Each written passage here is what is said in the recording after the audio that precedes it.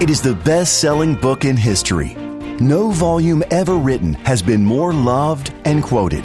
And its words, sometimes simple and sometimes mysterious, should always be studied carefully. It is the Bible, the Word of God. Welcome to Bible Answers Live, providing accurate and practical answers to all your Bible questions. This broadcast is a previously recorded episode. To receive any of the Bible resources mentioned in this broadcast, call 800-835-6747. Once again, that's 800-835-6747. Now, here's your host from Amazing Facts International, Pastor Doug Batchelor. Hello, listening friends. Would you like to hear an amazing fact? Authorities in Sri Lanka say the world's largest star sapphire cluster has been found in the backyard by accident. A gem trader said the stone was found by workmen digging a well behind his home in the gem-rich Ratnapura area. The cluster weighs around 1,124 pounds, or 2.5 million carats, and it's been named the Serendipity Sapphire. Experts say the stone, which is pale blue in color, has an estimated value of up to $100 million on the international market. Mr. Gamaji, the owner of the stone, said the person who was digging the well alerted us about some rare stones. Later, we stumbled upon this huge specimen. He didn't want to give us his full name or location for obvious security reasons. Along with diamonds, rubies, and emeralds, sapphires are considered among the most valuable gems. The huge stone is believed to be the largest sapphire cluster in the world. You know, Pastor Ross, sapphires are mentioned more than any other precious gem in the Bible. Yes, Pastor Doug, it's amazing when you think about it. I mean, you've got the Bible speaking of sapphires in the second book of the Bible, Exodus, and then you find the last book of the Bible, the book of Revelation, again mentions sapphire. And I understand that they one of four of the most precious stones on earth, but also four precious stones spoken of in the Bible. That's right, yeah, and it's mentioned several times. Ezekiel, in fact, let's give folks a few samples as Bible Answer program. Let's use some Bible here. Exodus 24, verse 10. It says, when this is not long after the Ten Commandments were given, and the people drew near the mountain of God, and they saw the God of Israel, and there was under his feet, as it were, a paved work of sapphire stone, and it was like the very heavens in its clarity. You know, it's like sapphire is a blue, sparkling, kind of a heavenly color. And on the high priest, he used to wear an ephod, and on the ephod, or the breastplate, there were 12 stones, and every stone was different.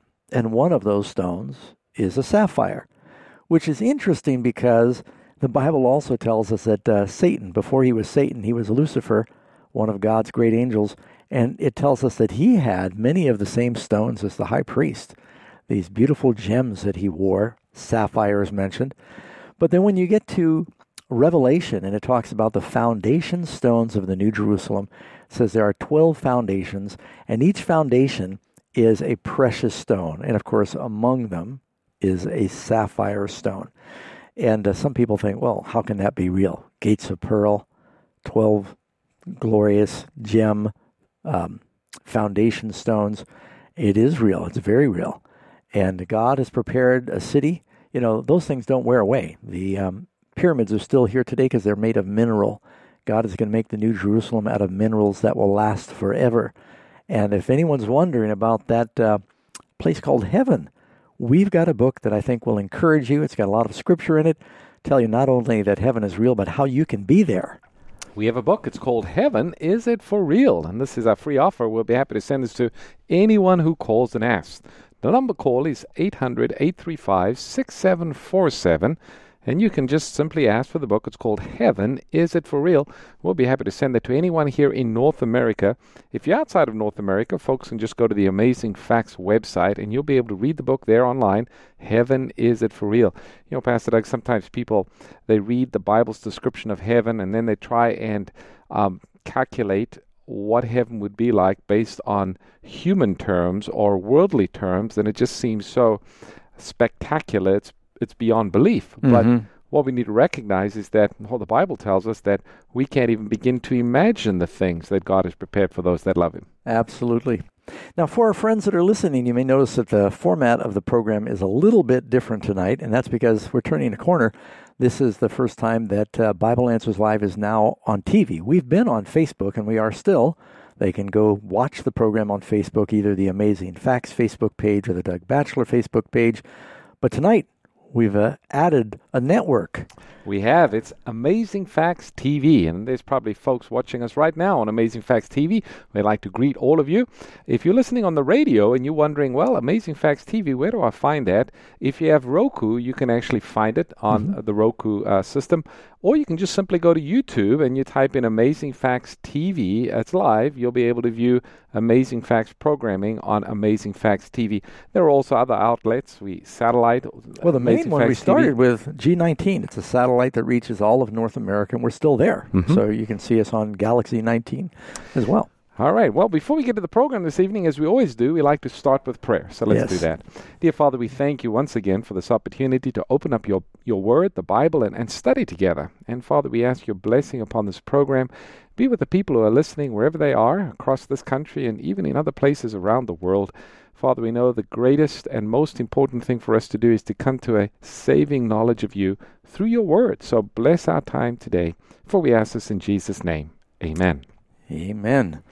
Well, Pastor Doug, we do have phone lines that are open. And if you have a Bible-related question, the number to call is 800-463-7297. If you don't get in right away, just stay on hold, and one of our call screeners will be happy to take your call. We have our first caller for this evening. We have Sam, who's listening from Massachusetts. Sam, welcome to the program. Hi, thank you for taking my call. I have a question about the four angels that's around the throne of God.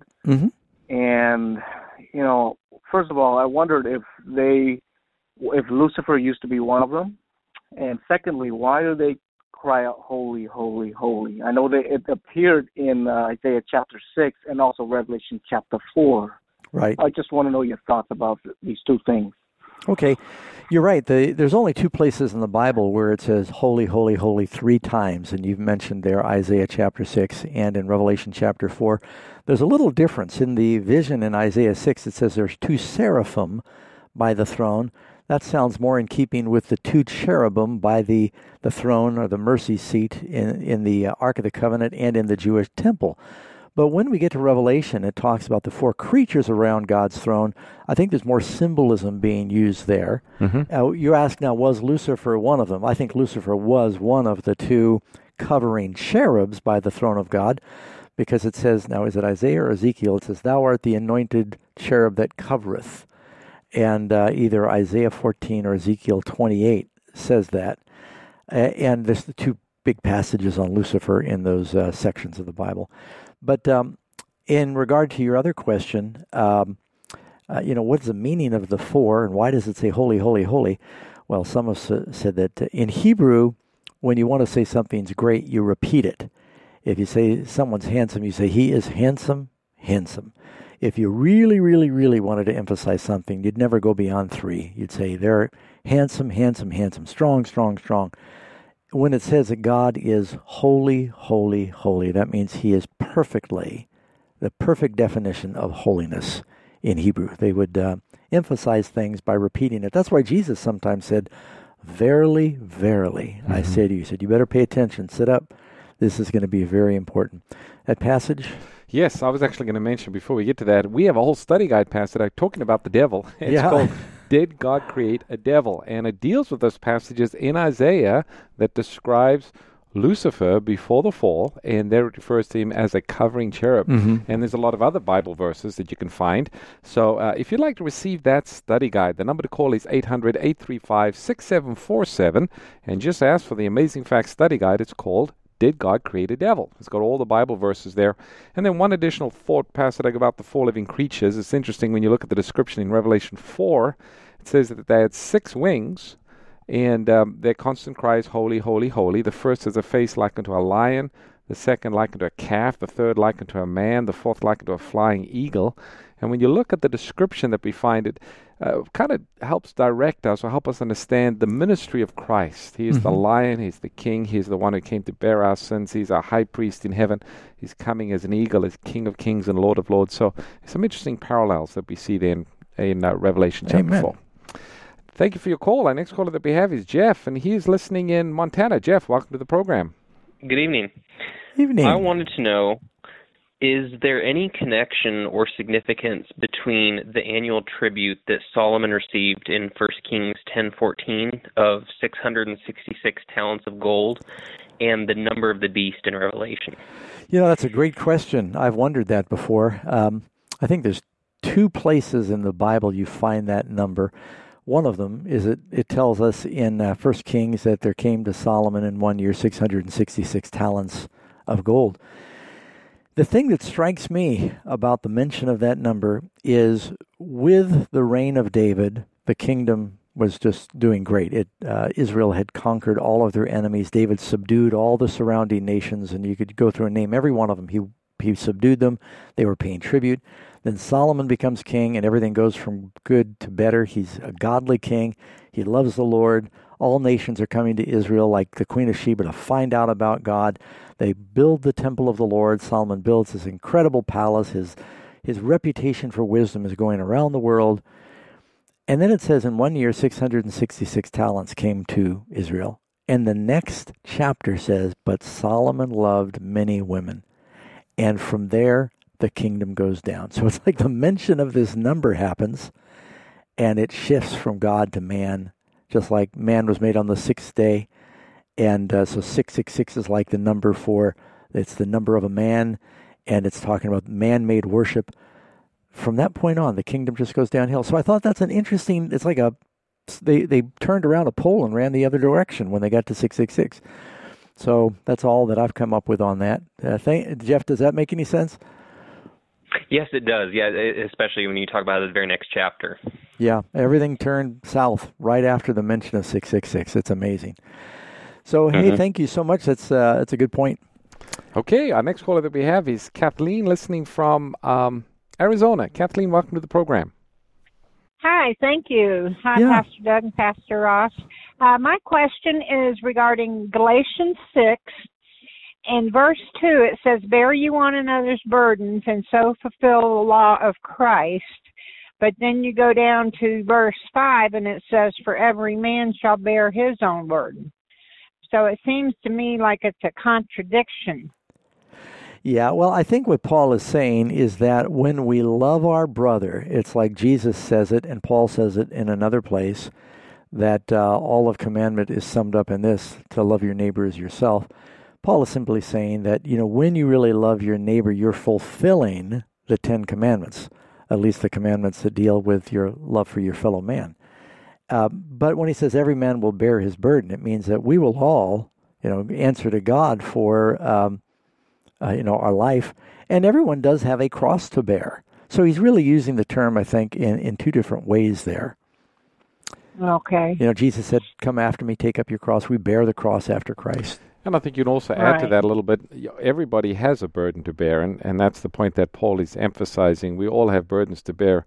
Therefore, let's help one another. We can bear one another's burden because everyone has their own burden that they have to bear. True. Okay. Thank you very much. All right. Thanks so much. Okay. Next caller that we have is Damon, listening from Oklahoma City. Damon, welcome to the program. Thank you. How you guys doing? We're doing a lot better than we deserve. How are you doing? I'm doing pretty good. And your question tonight? My question was over Isaiah 45:7. I've seen some atheists try to use this. In some Bibles it says God created light and darkness, and it says in some Bibles it says God created good and evil. And I've seen some atheists try to use that and say, see there, God created evil. So I was just wanting to know, how do you guys actually break down that verse? Or does it supposed to say evil there or not? Yeah, the word, when he says this in the that passage there in Isaiah. Isaiah 45:7 is the verse. Yeah, he's not saying that God creates evil. The word there is really that he sends judgment. And it is true that God will send judgment. So it's talking about when he says evil, you read the context, Isaiah is talking about disasters that were going to come upon God's people because they turned away from God. And he was going to allow that. And so in that sense, you might say, well, people would think a disaster is evil, but when people turn away from the Lord, they reject God, they reject his protection from the devil. And so in that sense, he's like, you're saying, you chase me away and I'm your hedge of protection, the devil's going to get to you.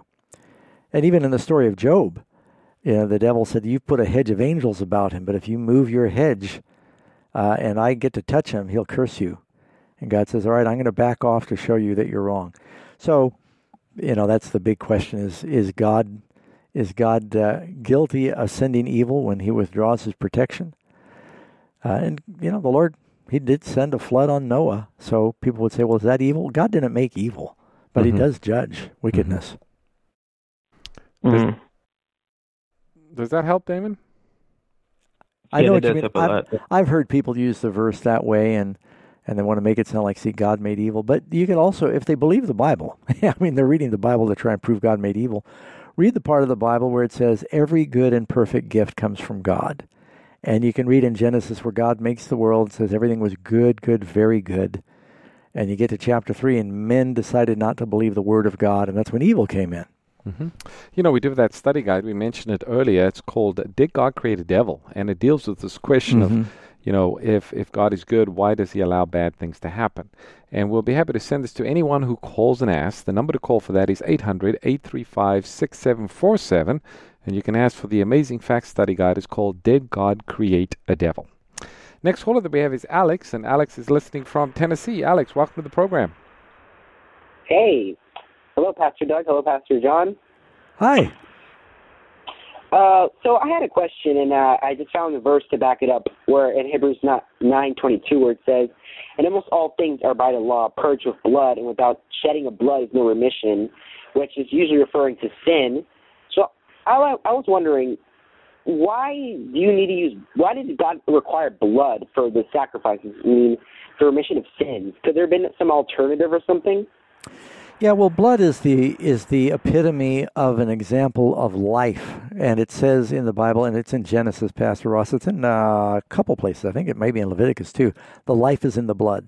The life is in the blood, and so when the penalty for sin is death, and when Jesus poured out his blood, it's like he gave his life. Every single cell in your body is fed and cleansed by blood. And when a person loses their blood, they die. And so it's always become sort of a symbol that blood was an atonement because it represented a life. Now, the Jews did not believe in where people would prick their finger and you'd use a little bit of blood to, become blood brothers. I remember when I was a kid, we did that. I don't know where we heard that's how you become Indian blood brothers. We each prick our fingers and we touch the blood together. And the Jews didn't have a ceremony where you used a little bit of your blood. When you gave your blood, it was because you died. They would cut the throat of the lamb. It required a death. And so the blood became a symbol of that.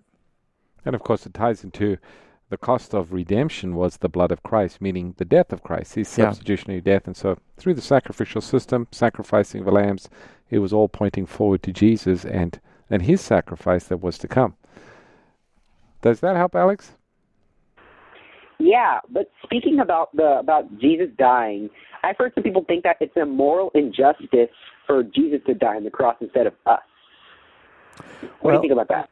Yeah, I think that it's a sign of the love of God that he would substitute himself. Whenever somebody loves somebody and they say, look, I don't want them to suffer, I will take their suffering for them. The Bible says no greater love has anyone than he would lay down his life for a friend. By the way, that verse is Leviticus 17:11. For the life of the flesh is in the blood, and it says to make atonement for you for your souls, it is in the blood that makes atonement for the soul. That's probably the best definition there, Leviticus 17:11.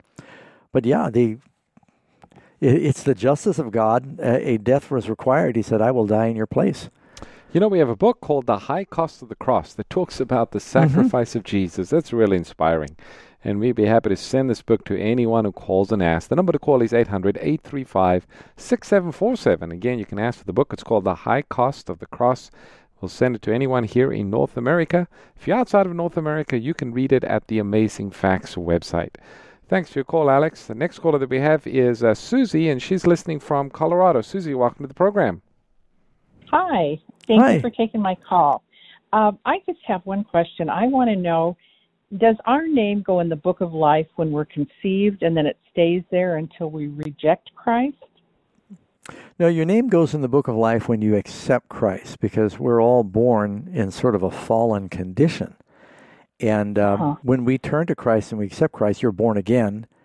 Jesus said he's come to give us eternal life. You don't really receive eternal life just by being born. You receive eternal life by accepting the sacrifice of Jesus in your behalf. At that point, he enters your name in the book of life. And now a person, sometime in their life they could turn away from the Lord. I think Moses talks about, he said, take my name out of your book which you have written. And God says, and this is Exodus 32:33, the Lord said to Moses, whoever has sinned against me, I will blot him out of my book. In other words, among the believers, the children of Israel, they accepted the Lord, but he says if they turn from him, I'll take their name out of the book. It doesn't mean one sin, it means a life of sin. You give up on the Lord. Mm-hmm. And we have a few more verses, kind of interesting. Paul refers to this in Philippians chapter 4, verse 3. He talks about his fellow workers whose names are written in the book of life. Revelation 3:5 says that those who are faithful, he will not blot their names out of the book of life. Revelation 13:8 says those whose names have been written in the book of life, they are the ones that will worship God. So to have your name written in the book of life is a good thing. It means eternal life. Yeah. And anyone babies listening that die. I'm sorry, say that again, please. Babies that die before they can accept Christ.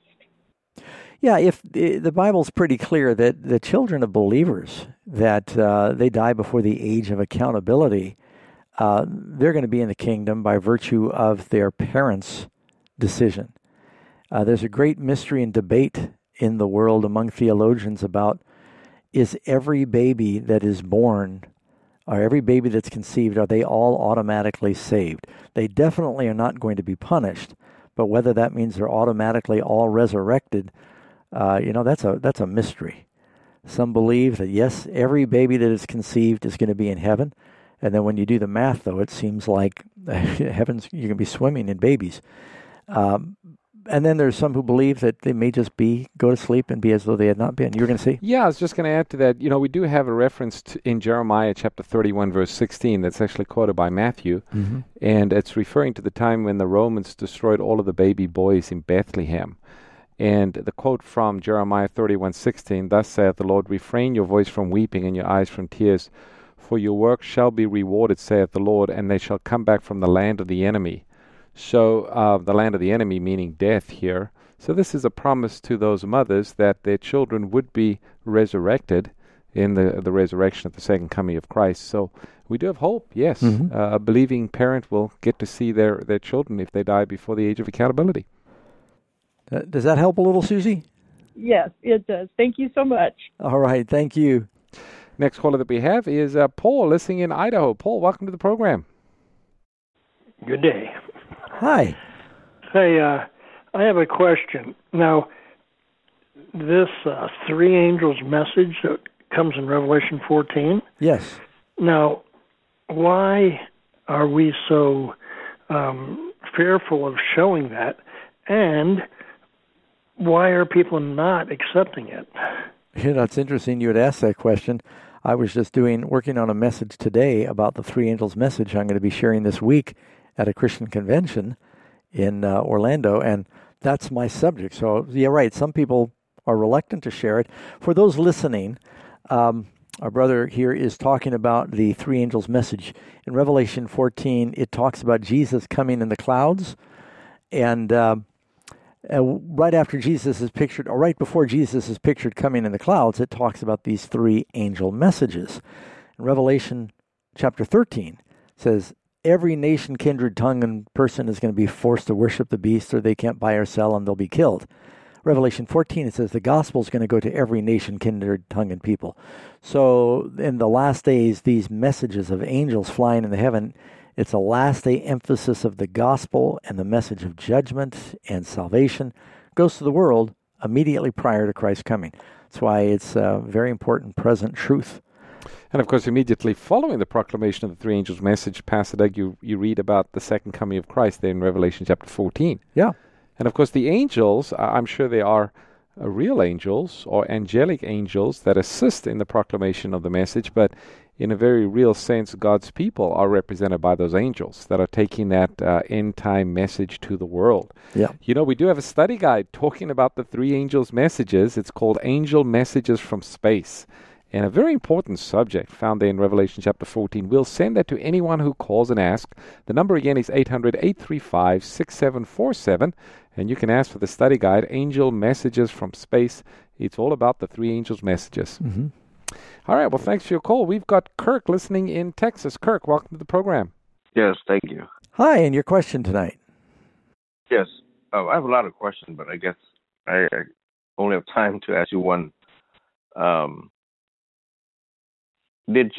My question is, did Jesus use his divine nature to overcome the temptation, or did he use his human nature to overcome the temptation?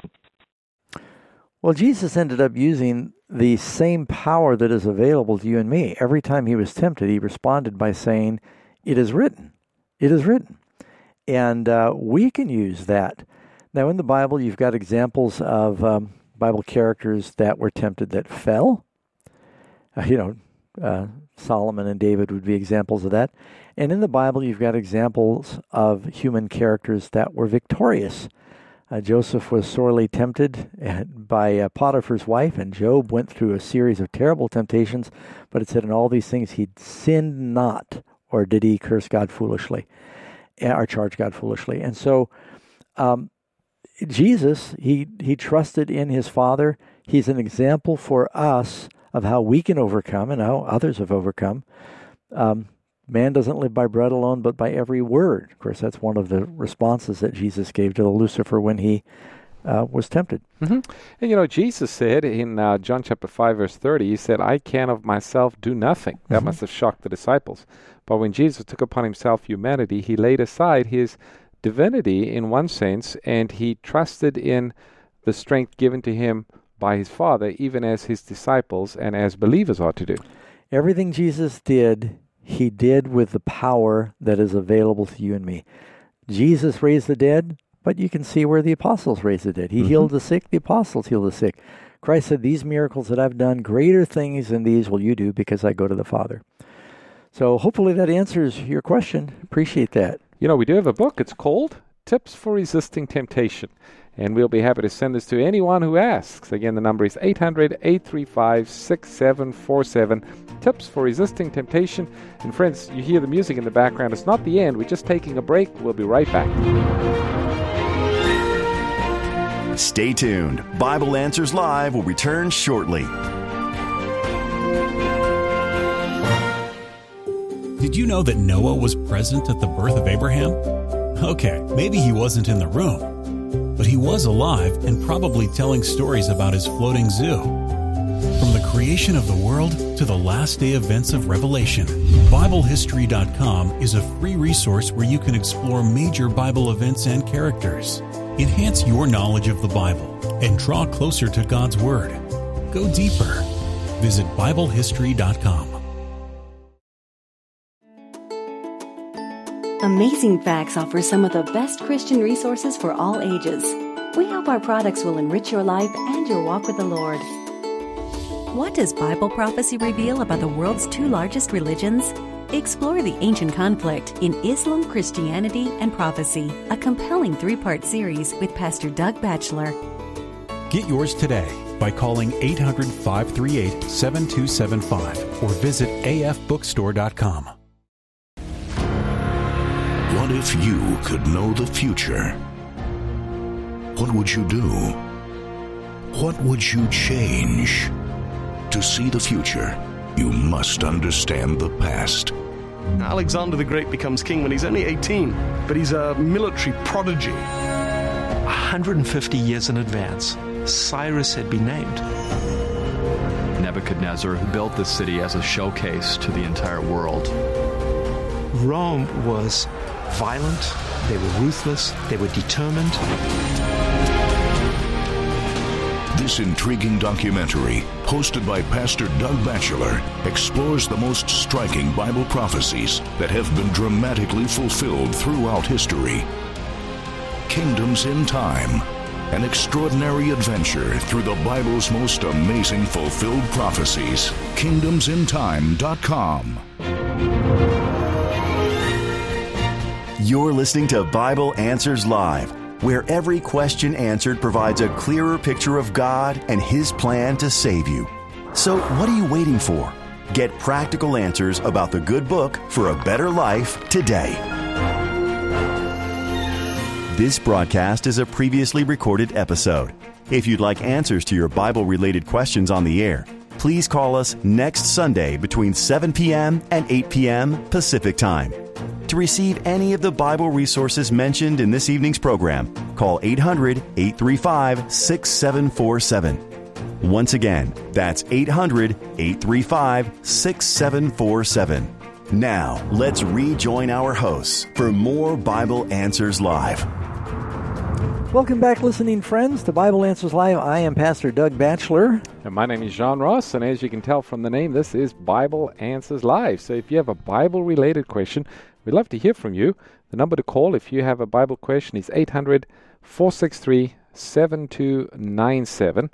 Pastor Doug, we have quite a few folks lined up waiting for their Bible question. So we're going to go to the very next caller we have. We have someone calling from Sydney, Australia. We got Fade listening from Sydney. Okay, my question, the woman that sits on the beast with 7 heads. Can I put my 2 cents in?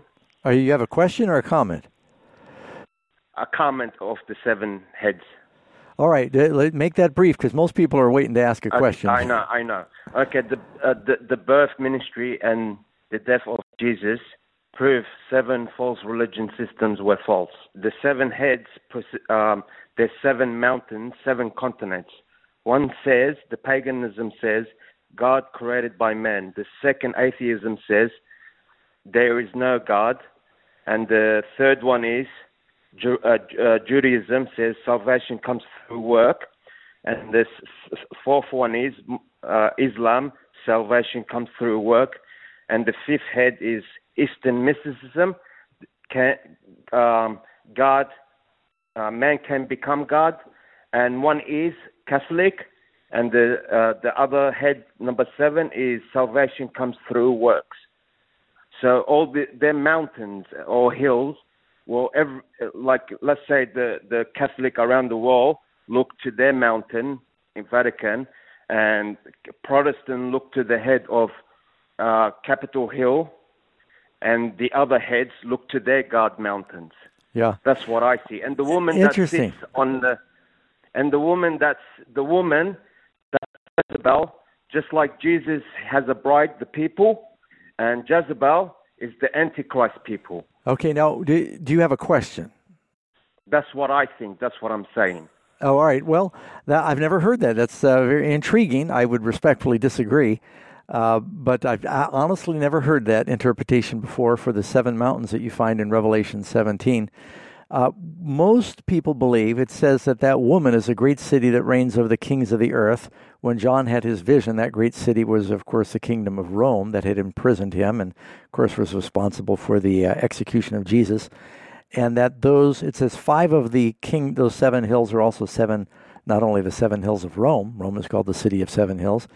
And here you've got a woman. It's a church situated in Rome. That doesn't leave any questions, I would think.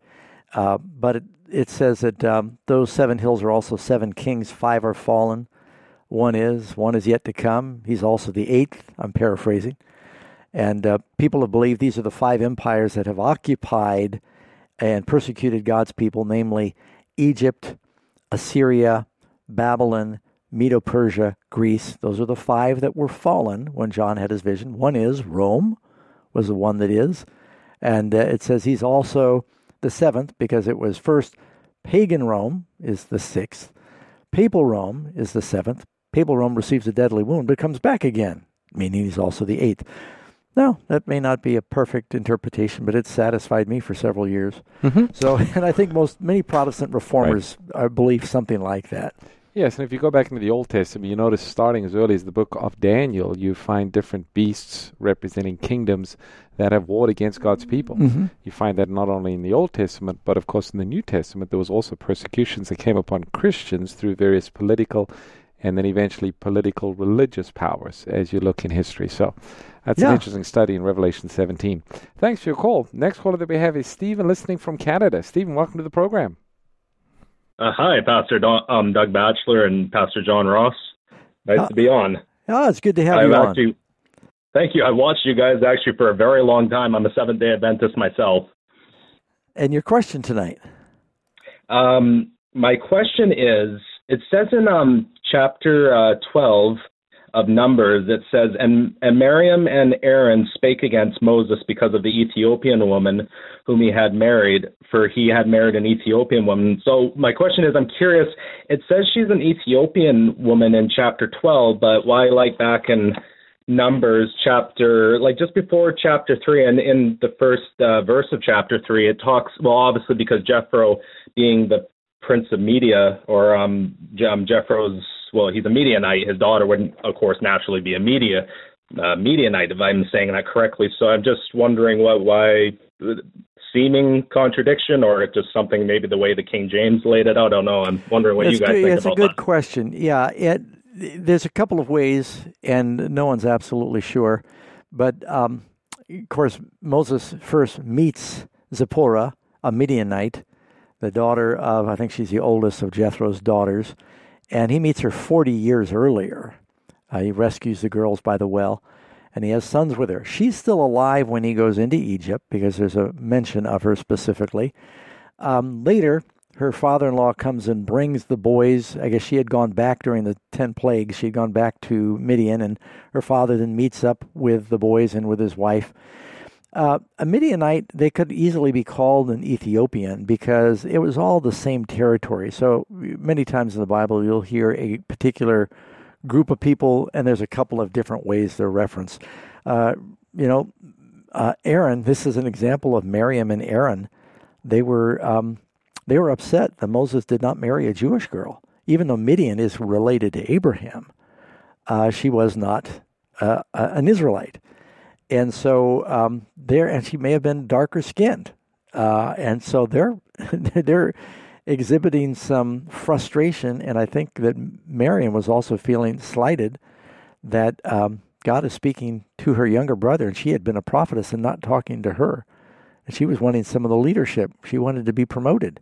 Mm-hmm. So she gets punished through this story you find here in Exodus chapter 12. But the other theory is that after 40-something years of marriage, maybe Zipporah had died and Moses had remarried, which would not be uncommon because he still had another 40 years to live. So they're not sure. There's nothing in the Bible that says explicitly one way or the other. I'm inclined to think that they just had two different ways of referring to Zipporah. One is she's a Midianite. The other one says she's the Ethiopian. Mm-hmm. Midian was a tribe. Ethiopia was kind of more of a race. Mm-hmm. And an area they came from. All right, well, thanks for your call, Stephen. We appreciate it. We've got Jonathan listening in Nashville, Tennessee. Jonathan, welcome to the program. Hey, good evening. Pastor Ross, Pastor Jackson, how are y'all doing? Doing good. Thank you for calling. All right, good to hear y'all. Hey, this question is regarding the book of Daniel. I'm looking at some of the prophecies on how some of the other Christian faith communities look at how the kingdoms are run in sequence.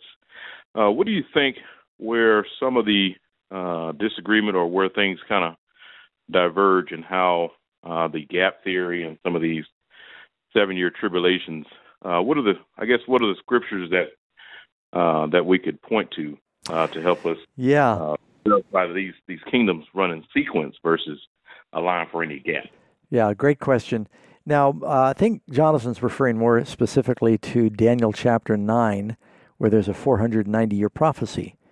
And, all the kingdoms, namely Babylon, Medo-Persia, Greece, Rome, you got pagan Rome, papal Rome, and then the divisions of the Roman Empire, they all kind of run in sequence.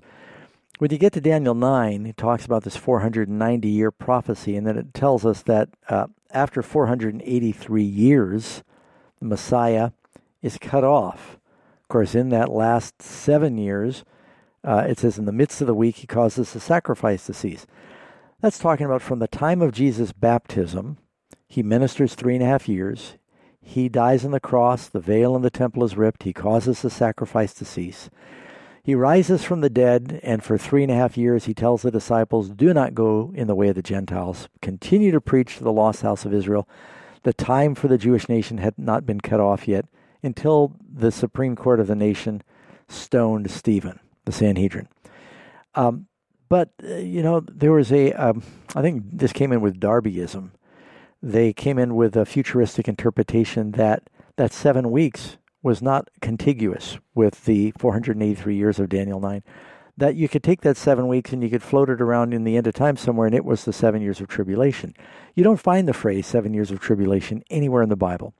This is in my opinion, it is a very free-spirited interpretation. Someone just kind of made this up and they thought it sounded good, and I've heard people say, well, because Noah had to wait in the ark 7 days before the flood, that's representing the 7 last plagues and 7 years of the time of trouble.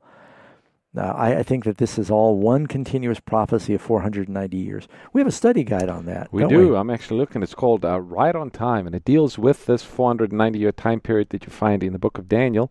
And we'll be happy to send this to anyone who calls and asks. The number to call is 800-835-6747. And you can ask for the study guide. It's called Right on Time, and we'll get it to you in the mail. Thank you for your call. We've got, let's see, our next caller. We're going to go to Jeff. Jeff in Willingham or Wellington, Delaware. Jeff, welcome to the program. Hey, how you doing? It's actually Wilmington, Delaware, like Wilmington, North Carolina. Well, first I want to praise God for Doug Batchelor and yourself, your active involvement in the community, because I think if you look going back in the past, it's really something the Seventh-day Adventist Church needed to provide, and you guys are doing it. So thank you very much. I appreciate it. Well, thank you. And your question tonight? I actually have a couple. Was Lucifer an anomaly? How many men were translated? Did angels fornicate with men? And I have two other ones if you want to hit those. Well, as well. let's first of all, the one about did angels have intimate relations with men? That often comes from Genesis chapter 6, where it says the sons of God saw the daughters of men that they were fair, and took them wives of all they chose. And people think those sons of God are angels. It's not at all what it's talking about. It's talking about the descendants of Seth intermarried with the descendants of Cain, and once they lost that distinction, violence filled the earth. We have a book on that we'll send you. It's called Angels, Alien, or Adopted. Who are the sons of God?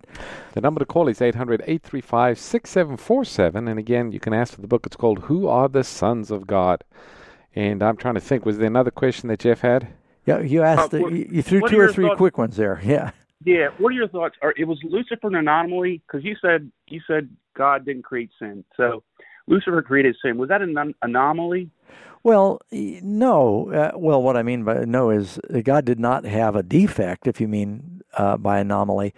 God made all of his creatures perfect, and it even says in the Bible, thou wast perfect in all your ways. And part of the perfection is Lucifer was made perfectly free. And in his perfect freedom, he was able to choose whether to love God supremely or to start loving himself more. And Lucifer became involved in self-worship. He didn't want to worship God. He wanted to be God. It says, thou hast said in thy heart, I will be like the Most High. God is so free that he will even make a creature that can choose not to love him. And so Lucifer, by his own free choice, rebelled against God. Mm-hmm. And that, of course, reminds me of that free offer we have. It's called Did God Create a Devil? Mm-hmm. And it deals with the subject. The number to call for that is 800-835-6747. Ask for the study guide, Did God Create a Devil? Thanks for your call, Jeff. We're going to go to Yolanda, listening in Arizona. Yolanda, welcome to the program. Hi. Hi, how are you doing? I'm good. How are you? Yeah, doing great. And your question tonight? Okay, so I have, first of all, I'd like to tell you guys thank you so much for Amazing Facts. It was 5 years ago that I heard one of your sermons, and I heard things that I've never heard before. So I want to thank you for Amazing Facts, and to to teaching the truth. Thank you so much. Yeah, it's our pleasure. Okay. So my question is in Genesis chapter 4, verses 23 and 24 with Lamech, where it says, "Hear my voice, ye wives of Lamech, hearken unto my speech, for I have slain a man to my wounding, and a young man to my hurt. If Cain shall be avenged sevenfold, truly Lamech 70 and sevenfold." I don't know what that means. Yeah, well, it's going through the genealogies, and it just highlights this incident about Lamech. And I think one reason it mentions it is, first of all, it's the first mention of polygamy. He has more than one wife. It's not his wife, it says his wives. And he says, "Ada and Zillah, hear my voice. Wives of Lamech, listen to my speech." And the way it's worded in the King James is a little confusing. New King James says, "For I've killed a man for wounding me, and a young man for hurting me." So now Cain killed Abel with no provocation. Abel did not attack Cain. Cain killed him in premeditated, cold-blooded murder. Here Lamech is saying, I killed a man, but if Cain's going to be avenged sevenfold because he did it premeditated, I did it in self-defense, then I'll be avenged 70 times sevenfold. And it's giving you a sample of where you read later in Genesis 6, violence was filling the land. It says that it specifically mentions in Genesis 6 that there's just violence, and the men's thoughts were only evil continually. And here you've got, in this one passage, you've got polygamy or adultery and murder and violence. So it's telling you that things were going south quickly. So does that help a little, Yolanda? Yes, it does. Thank you so much. Thank you. Appreciate your calling. We've got Joy listening from the Bronx in New York. Joy, welcome to the program. Thank you. Thank you for taking my call. I would like to know who's the chief musician. You're talking about in the Psalms? Yes. Yeah, I think at one point when they had the sanctuary, maybe even before the Temple of Moses, David had he had organized musicians. David, of course, was a very accomplished musician. He not only played the harp, it says that he made instruments. I don't know if he gave instruction on how they were to make them, but he was very skilled in doing it, so much so the king brought him to his palace to sing and to play. And so David had a love for music. He set up a choir that was to praise God in the temple. And he had a chief choir director, and it's called the chief musician. The first one that I think is mentioned is Asaph, if I'm not mistaken. And you'll see there are several psalms that are written by Asaph. Not all the psalms were written by David in the book of Psalms. I think David wrote about 71 or 75 of them. And so some of these songs may be compositions that were written by David and for the chief musician to then instruct the Levites and the singers to sing. And of course, these psalms are used many, many years after David. Yeah. So you'd have different chief musicians that would be in that role in the sanctuary. The music conductor. That's right, yeah. He was the chief conductor. All right, well, thank you for your call. That's a good question. Thanks, Joy. Our next call is Alex, listening in Chicago. Alex, welcome to the program. Hi, thank you so much for taking my call, Pastor. Both pastors. Basically, I have a question in terms of marriage and what book I can look to, especially in Corinthians, what verses I can use in terms of whether I should stay in a relationship or I should leave a relationship where I'm of a specific denomination, Seventh-day Adventist, and he is not. And I wanted to know what are some signs God can be telling me to leave a relationship. Well, in the Bible, there are only a couple of examples for just or biblical grounds for divorce. One of those being where Jesus says in Matthew chapter 19, and I think is also in Matthew chapter 5, it says, what God has joined together, let not man put asunder, saving for the cause of fornication. So if a spouse, moves in with someone else and has an adulterous affair, that's grounds for divorce. It doesn't mean there has to be divorce. If there's repentance and there can be reconciliation, that's always better. I mean, you think about all the times that God's church has, according to the Bible, says the people of God have played the harlot against God, and yet he comes after us. If you read the book of Hosea, it tells that story. The other example, you mentioned Corinthians. In 1 Corinthians chapter 7, they had a specific situation where, Paul was preaching to these Roman pagans. They don't worship God. And if one of them accepted Jesus, so you've got this, the Greco-Roman pagan, and they worship Jupiter and all these gods, and Then they accepted Christ. They got rid of idolatry. Well, their spouse was so upset. They said, look, I didn't sign up for this. I married you. I thought we were in the same religion. Now you've left and become a Christian. I'm leaving you. Paul said, well, try to get them to stay if they can. If they choose to leave, then let them depart in peace. So he mentions a specific case there. He's not talking about when two believers have irreconcilable differences. They're married. They got to work it out. So, hopefully that gives you some background. And by the way, that's in 1 Corinthians chapter 7. You'll find most of that there. Now, Alex, were you also asking about dating or marriage? As far as I'm aware, there is no mention of dating in the Bible, or at least New Testament. So I wanted to know, does God give you hints on whether to stay or leave a relationship, especially when this person's making it hard or asking for a break and staying faithful, all that? Yeah, if you're married, then we don't ever recommend a person stays in an abusive relationship. There should be separation, hopefully counseling. But marriage is very serious business, and it's a covenant. And if you've made that covenant, you want to keep it. And of course, before marriage, the Bible does tell us in 2 Corinthians chapter 6, verse 14, not to be unequally yoked. And maybe this is what your question is also referring to, Alex. If we're in a dating relationship or a courtship type of relationship with an unbeliever or somebody who might be a Christian, but their beliefs are quite different than your beliefs, well, the Bible does give us counsel on that. And it's going to be a challenge to have a strong, healthy marriage if you have people believing things differently. Mm-hmm. You have all kinds of questions that arise when children come along. Are they going to go to which parent's church? And there's all kinds of issues. So the counsel that we have in the Bible is do not be unequally yoked with unbelievers. Yeah. Now, we have a book that I've written on the subject of marriage. It's called Marriage, Divorce, and Remarriage, and we'll send you or someone else that might be wanting Bible answers on that a free copy. The number to call for that is 800-835-6747, and again, the book is called Marriage, Divorce, and Remarriage. We'll send that to anyone in North America. All you have to do is just call that number. We've got somebody calling from South Korea. Let's see if I can pronounce his name. We have Jawa from South Korea. Welcome to the program. Oh, thank you so much for pronouncing my name just right. This is my first time calling. Welcome. My question is,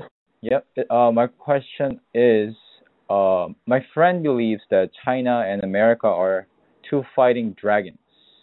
According to his understanding of the book of Daniel and Revelation. But I don't see it in the Bible. What's your take on that? Yeah, it's a common belief that because you look in the world today and people think of the lion, they think of Great Britain, the eagle, they think of the U.S., and almost internationally, because the dragon is a big part of Chinese festivities, people think that the dragon is China. In prophecy, when it talks about the dragon, it had nothing to do with China. China was not known as the dragon in Bible times. The dragon in Bible prophecy is talking about the devil. In Revelation 12, it's more specifically talking about the devil working through the Roman Empire. When the dragon sought to devour the man-child, that's when the devil tried to destroy Jesus as a baby in Bethlehem. And so we've got a whole study that talks about that. But yes, folks, I believe China may be mentioned in prophecy, but it's not the dragon in prophecy. And we do find America mentioned in the book of Revelation. It's actually the second beast power that you read about in Revelation chapter 13. But we're not the eagle. No, we're not the eagle then. So can't use those modern icons anymore. Yeah. All right, well, thanks for your call. We're going to go to... and we could offer him that lesson on American prophecy, too. Oh, that's a good one, yes. Again, if you're outside of North America, which you are, just go to the Amazing Facts website, and you can read the study guide. It's called America in Prophecy. If you're in North America, the number to call is 800-835-6747. Ask for the study guide, American Prophecy. We've got, Lynn listening in Michigan. Lynn, we have just a couple minutes before we take a quick break. Yes, hello, gentlemen. I have a very quick question. God created light right off the bat. Mm-hmm. I'm just wondering, in the war in heaven, in the time before he created light, I can't believe it was dark then. I don't know, maybe they had a different sensory system. But if light wasn't created till Earth time, Was it dark in the war in heaven? No, because you can read in 1 John 1, verse 5, it says, "This is the message we have heard from him and declare to you that God is light, and in him is no darkness at all." So when God came to this corner of the universe and began creating, just by his coming here, he said, "Let there be light." His presence glows. I mean, Moses came away from the presence of God, and Moses was glowing. Kind of like that radioactive clock you used to hold to the light, and then you turn off the lights, it glowed for a little while. Through exposure to God, Moses was glowing. So when God came to this darkened part of the cosmos, he said, "Let there be light." And he began to divide the day from darkness just by, I think, spinning the earth. And whatever side was facing him was day, because he doesn't make the sun until the fourth day. So in heaven, God's glory and light is there. And you read in Revelation, it says, "There's no need of the sun in the city of God, for the Lord God illuminates the city in heaven." And when you read different descriptions of heaven that the prophets saw in the Bible, they speak about the glory and the brilliance and just the majesty of the presence of God, the light shining forth from God. When the children of Israel were in the wilderness and the Shekinah glory, the visible presence of God was revealed there in the tabernacle, in the sanctuary, there was a light, a glorious light. And of course, when God gave the Ten Commandments on Mount Sinai, there was thundering and light and just great majesty. Yeah, the presence of God is, Bible says, the wicked are destroyed by the brightness of his coming. And so the God is light, in him is no darkness at all. Now, listening friends, because this is our first time broadcasting on Amazing Facts Television, and we have some other networks I think are going to be carrying the program soon. Our closing clock is a little different. You don't want to go away. We're signing off our friends listening on satellite radio, but we are coming back with a bonus Bible question. It's a very interesting question, so stay tuned. We'll be back for our final question. Thank you for listening to today's broadcast. We hope you understand your Bible even better than before. Bible Answers Live is produced by Amazing Facts International, a faith-based ministry located in Granite Bay, California. Hello, friends. Welcome back for our Bible Answers Live bonus question. For those of you who are joining us at the Amazing Facts television channel, also watching on Facebook or listening on the other radio stations, we from time to time get people calling in or writing in with a Bible question. We've got an interesting question that came from a gentleman by the name of Eric, and he is writing from Florida. And Pastor Rick, here's his question. He says, first of all, he talks about himself, mentioning that one of the things he does is he is a ghost hunter. So I guess he investigates these paranormal type of things happening. He says also that he knows that we're not to communicate with the dead, but his question is, my main question is, can I be a Christian and be a ghost hunter? Is that possible? Well, if you're a Christian, I would think you'd want to be a Jesus hunter. Amen. Why would you want to hunt for ghosts? First of all, some people think that ghosts are the spirits of dead people that are haunting, but the Bible's very clear. The living know they'll die, the dead know not anything, and you can read in the book of Job, and I think it's chapter 14. It says, when a man dies, his sons come to honor. He doesn't know anything of it. He does not return to his house to go haunt his house. And so the ghosts that people think they're seeing are typically fallen angels, sometimes called evil spirits in the Bible, that are posing as the dead.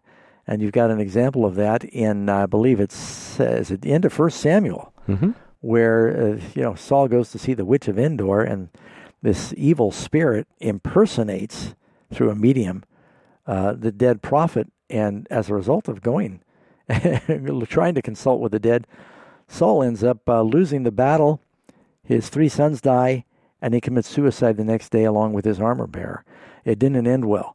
The Lord says, have nothing to do with a necromancer, and that means somebody who is consulting with the dead. You know, we do have a study guide talking about this. It's got an intriguing title. It says, Are the Dead Really Dead? Yeah. And it talks about the subject. You know, it's important, Pastor Doug, that we understand this, because we know in the last days, the devil is going to do everything he can to deceive. And I think one of his deceptions is dead loved ones appearing and saying things that would contradict the Bible. That'll confuse folks. You know, we also have another website called GhostTruth.com. And we know some of our friends are writing in questions. They're in prison. They may not have access to the internet. But for those of you that do, you can just go to GhostTruth.com. And Website gets a lot of traffic around Halloween. Hey, friends, we've run out of time for our Bible Answers program for this week, but God willing, we're going to be back together with you again next week. We hope that you'll tell your friends to tune in now on AFTV as well as these other stations. God bless.